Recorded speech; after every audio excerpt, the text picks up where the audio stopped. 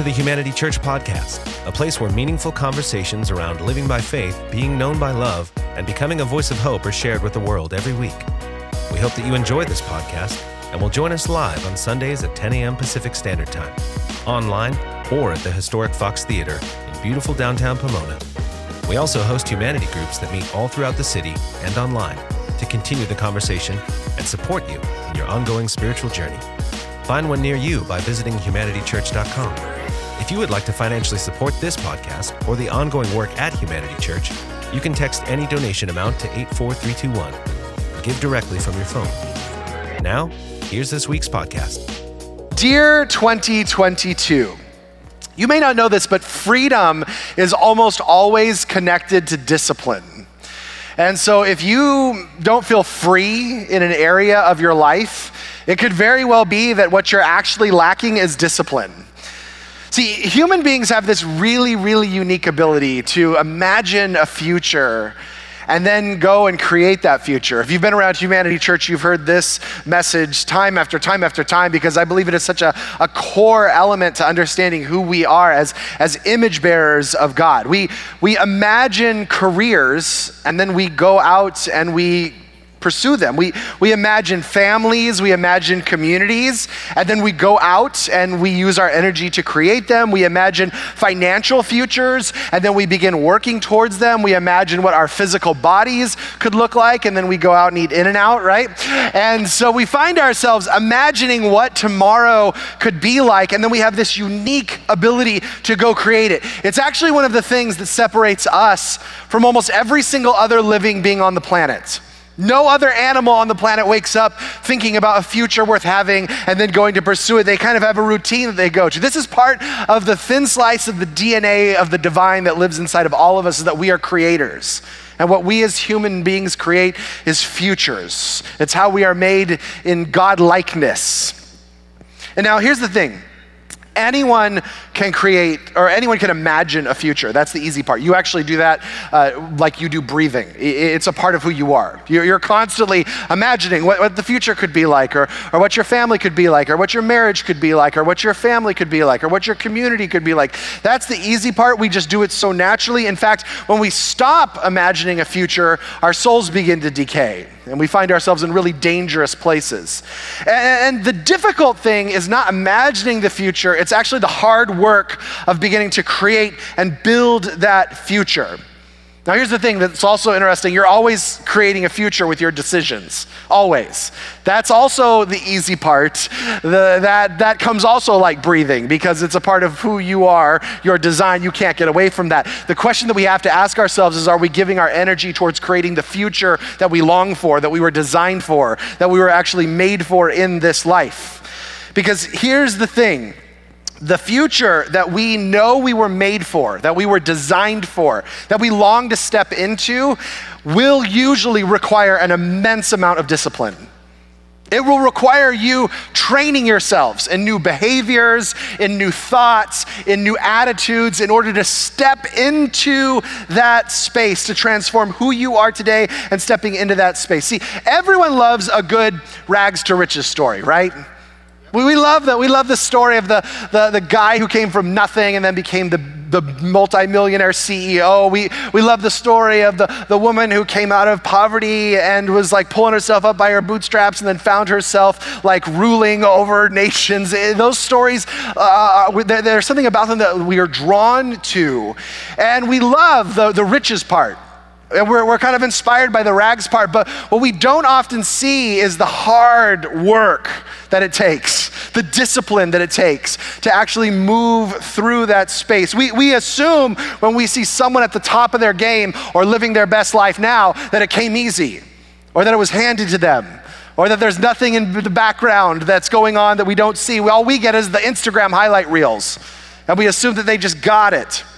See, here's part of what's not working in 2022 is that so many of us are trying to figure out how to have the future we long for without having to have the discipline required to create it. How do I get this tomorrow that I long for without having to discipline myself here and now? And here's the thing. We actually aren't required to discipline ourselves in almost any area of life today. Discipline is such an optional thing.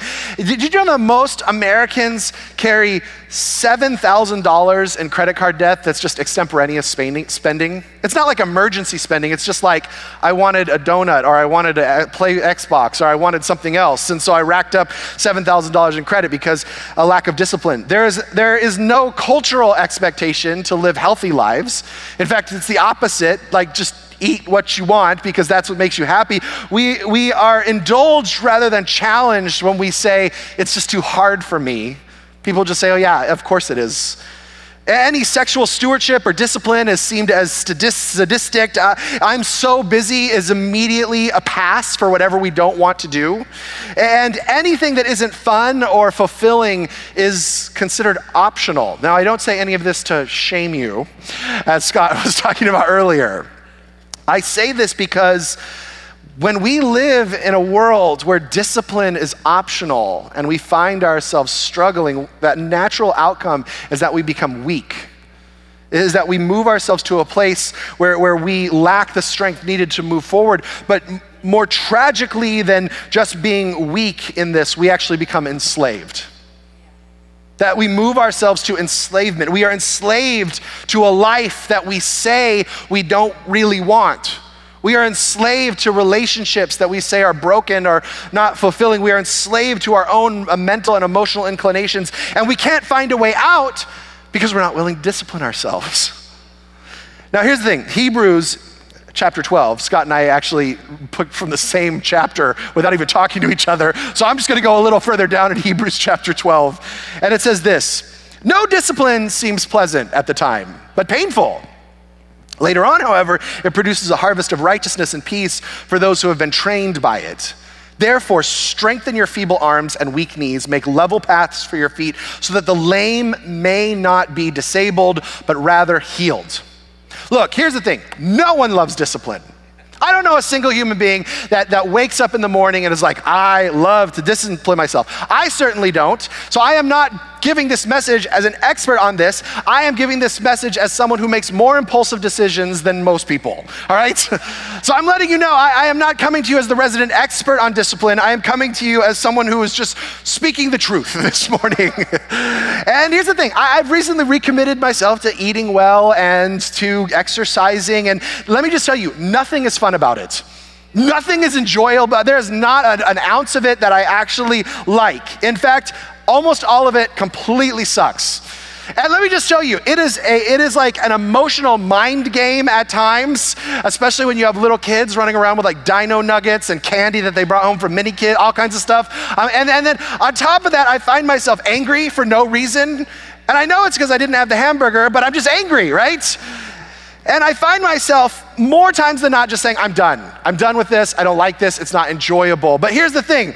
When I get my lab results back and I see that most things are in range, I'm like, that's awesome. When I step on the scale and I'm like, oh, there's 40 pounds gone, I'm like, that's awesome, right? I love the results.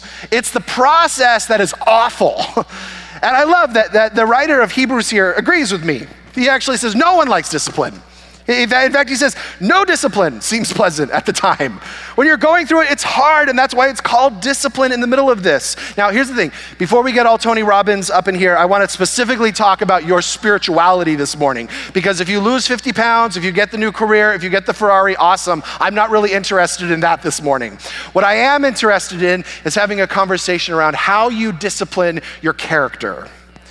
See, because I think that a disciplined character actually transforms every other part of your life. When you're willing to discipline the essence of who you are at your core, it will transform the rest of your existence, because I believe that it's from that place that everything else flows. Now let me ask you this. How many of you this morning would say, I would love a more peaceful life? Just raise your hand. Online, you can raise your hand. Awesome, most of you. Some of you don't, that's okay, feel free to stay chaotic. How many of you would say this morning, I would love a more righteous life? Now I know that's not a word we use that often, but a life where you would say, hey, I am living in integrity, there isn't a lot to hide, I feel like I'm in right standing. How many of you would love to have that life? Peace and righteousness. You would say, those are at least on your top 20 list, right? Of things that life would be wonderful if it looked like that. This verse connects a life filled with peace and righteousness to discipline. that those are connected with one another. And when we recognize that there is a direct correlation between our willingness to discipline our hearts, our minds, our spirits, and living a life that is filled with peace and living a life that is filled with righteousness, everything changes, because it moves from, I have to discipline my thoughts, my behaviors, and my attitudes, to now I get to discipline my thoughts, my actions, and behaviors, because there is this new future of peace and righteousness that is guaranteed at the other side of this, because it leads to the future that I long for with this. So every time I choose the discipline of forgiving someone over there, over getting back, I choose a future of peace and righteousness. Every time I choose the discipline, the hard discipline of choosing a kind word over a negative rebuttal, I choose a future of peace, and I choose a future of righteousness. Every single time I decide that I am going to be generous with my life, I choose a path of peace and righteousness. Every time I listen to the voice of God over my own inclinations, I am choosing a life of peace and righteousness. It is a guarantee outcome when I discipline myself in those areas. And now, when I'm willing to engage a life that is filled with discipline, I now have mastery over my life. And my life no longer has mastery over me. See, because when you choose to live a disciplined life, what you are essentially saying is, I refuse to let anything control my future. I refuse to let any emotion, I refuse to let any thought, I refuse to let any other person, I refuse to let any financial situation, any attitude, nothing will determine who I am and who I become.